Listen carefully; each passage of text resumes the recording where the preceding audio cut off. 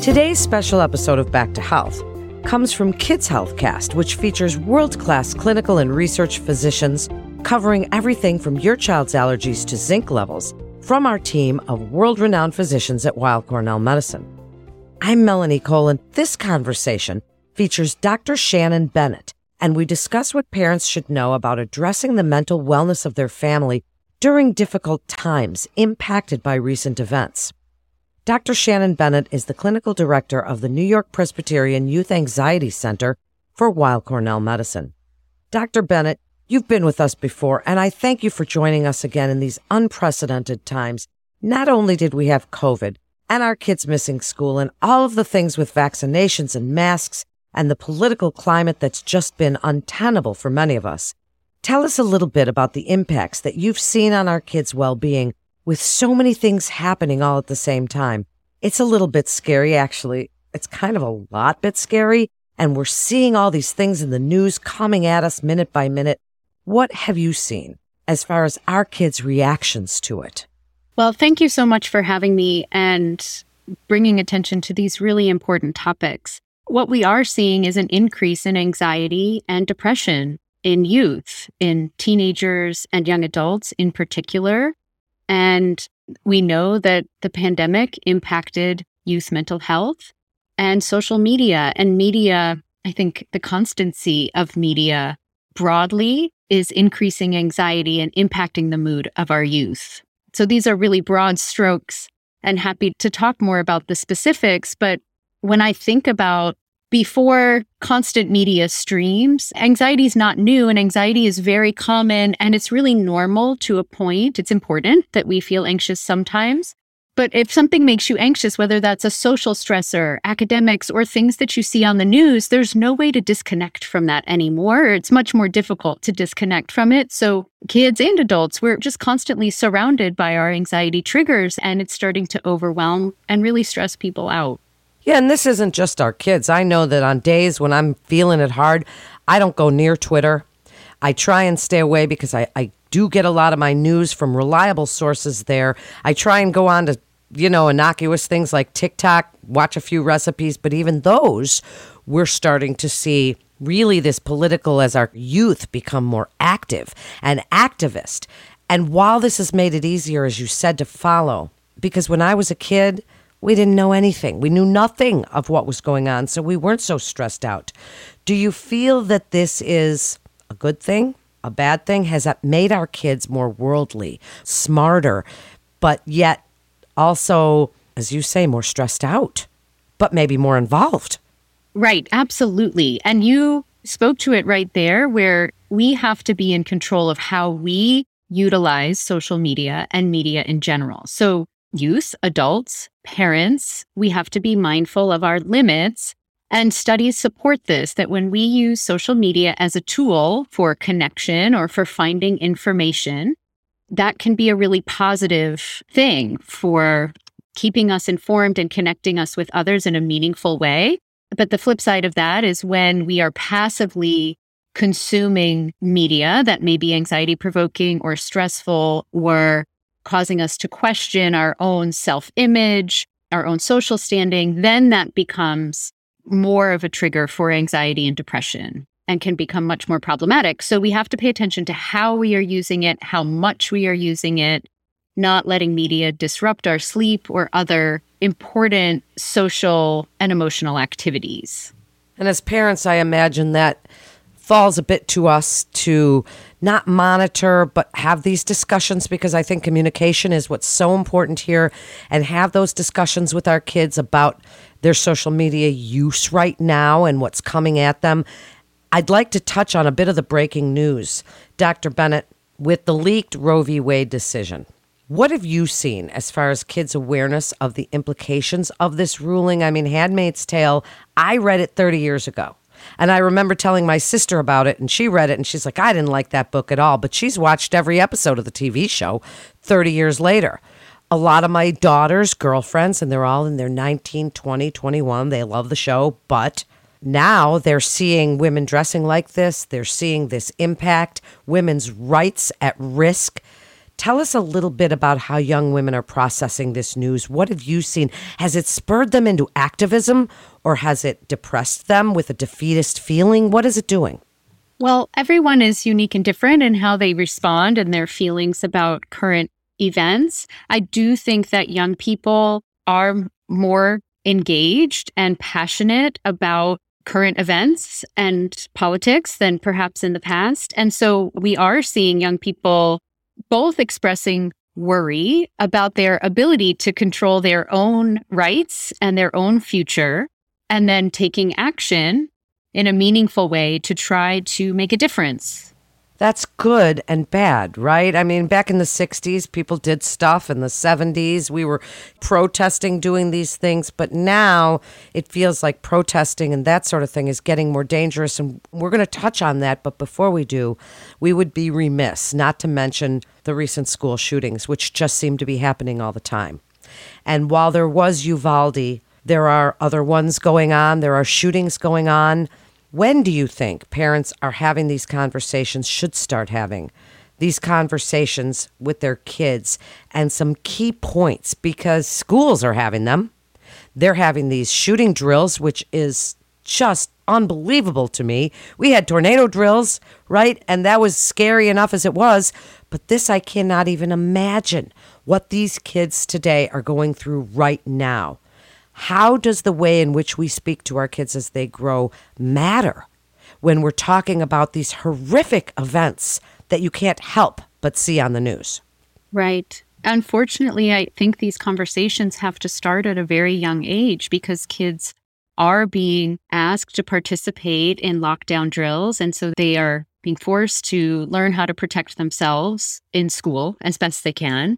And so as parents, it's important that we find developmentally appropriate ways to communicate with our kids about scary events. And that may be true whether that's COVID or natural disasters or, unfortunately, mass shootings, school shootings, community violence. So how we talk about it will differ based on a child's age, but thinking about, again, developmentally appropriate ways to let your child know that they can ask you questions, to be honest when we know the answers and to be honest when we don't, or to talk about ways we can learn more together or try to help together. With young children, I think it can be helpful to identify the helpers, as Mr. Rogers said, in a time of tragedy, to look for the people who are trying to do good and trying to change the status quo. And also to remind youth and to remind ourselves that while we are unfortunately hearing about tragedy every day, these do remain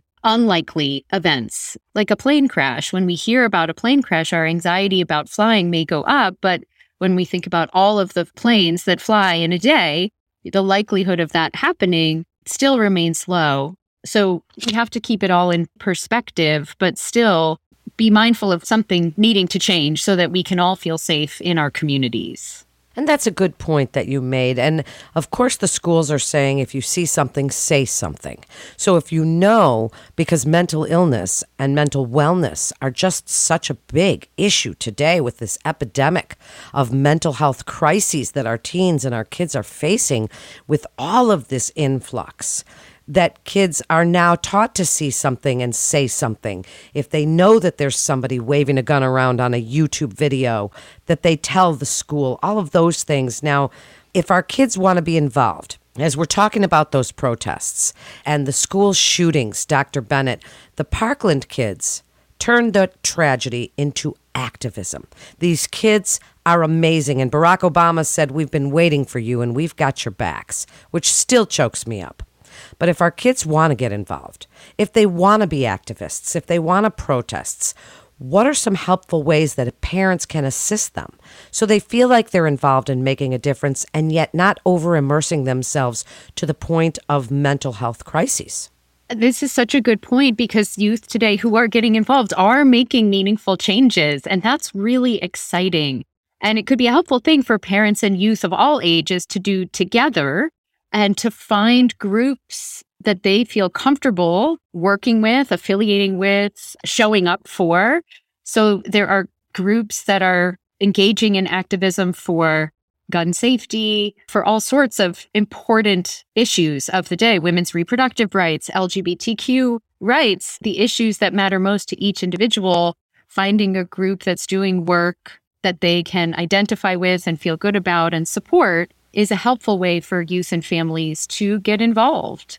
Well, you and I are going to have to do a podcast specifically on LGBT youth right now and those feelings of fear, because that's definitely something that parents and family members can learn how to encompass and surround their loved ones, because it's pretty scary right now. As we wrap up, what can we do as parents? And I'm speaking as a parent of a 19 and 22-year-old right now who are seeing all of this. And while they're a little older, sometimes the news hits even a little harder.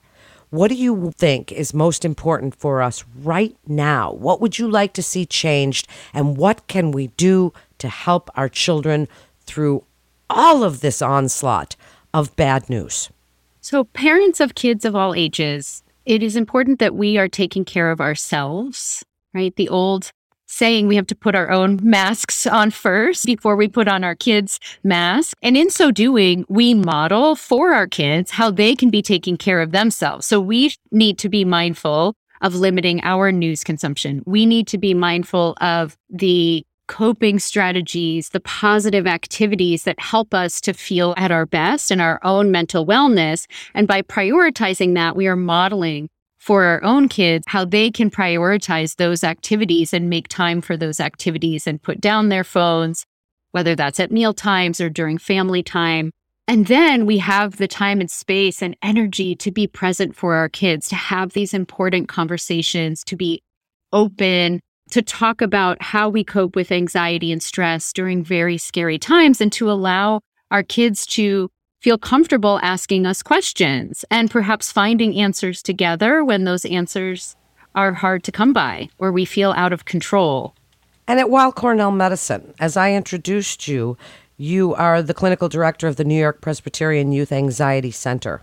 Tell us a little bit about the center, Dr. Bennett, and what parents should know, what youths should know about coming there for help. The Youth Anxiety Center is a tri-institutional collaboration between Weill Cornell, Columbia Medical School, and New York Presbyterian Hospital. And our mission is threefold. We provide clinical services across multiple locations in New York City and the surrounding areas for youth, particularly focused on older adolescents and young adults between the ages of 12 and 28, but really kids of all ages and their parents and family members who are suffering from anxiety and related conditions. Our faculty are also engaging in research to learn more about anxiety and youth brain development and innovative treatments to improve outcomes for youth and families. And then the third is education and outreach. So on our website, we are consistently updating with resources and education about anxiety and coping with stress and anxiety and responding to current events.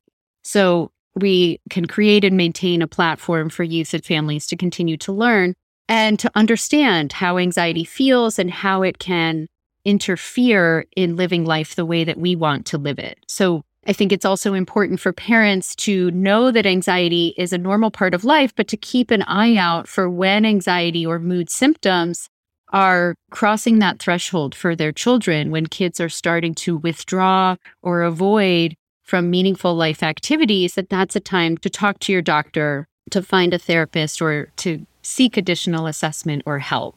So important. What great work you're doing. And for more information on that, you can go to nyp.org/youth-anxiety. For more information on the New York Presbyterian Youth Anxiety Center with Weill Cornell Medicine. Thank you so much, Dr. Bennett. What great information you've given us today, and so much to think about for our kids. And Weill Cornell Medicine continues to see our patients in person, as well as through video visits, and you can be confident of the safety of your appointments at Weill Cornell Medicine. Thank you for listening to today's special episode of Back to Health. We'd like to invite our audience to download, subscribe, rate, and review Back to Health and Kids Healthcast on Apple Podcasts, Spotify, and Google Podcast. For more health tips, please visit weillcornell.org and search podcasts. I'm Melanie Cole. Every parent wants what's best for their children. But in the age of the internet, it can be difficult to navigate what is actually fact-based or pure speculation. Cut through the noise with Kids Healthcast, featuring Weill Cornell Medicine's expert physicians and researchers discussing a wide range of health topics, providing information on the latest medical science. Finally, a podcast to help you make informed choices for your family's health and wellness. Subscribe wherever you listen to podcasts. Also, don't forget to rate us 5 stars. All information contained in this podcast is intended for informational and educational purposes. The information is not intended nor suited to be a replacement or substitute for professional medical treatment or for professional medical advice relative to a specific medical question or condition. We urge you to always seek the advice of your physician or medical professional with respect to your medical condition or questions. Weill Cornell Medicine makes no warranty, guarantee, or representation as to the accuracy or sufficiency of the information featured in this podcast, and any reliance on such information is done at your own risk. Participants may have consulting, equity, board membership, or other relationships with pharmaceutical, biotech, or device companies unrelated to their role in this podcast. No payments have been made by any company to endorse any treatments, devices, or procedures, and Weill Cornell Medicine does not endorse, approve, or recommend any product, service, or entity mentioned in this podcast. Opinions expressed in this podcast are those of the speaker and do not represent the perspectives of Weill Cornell Medicine as an institution.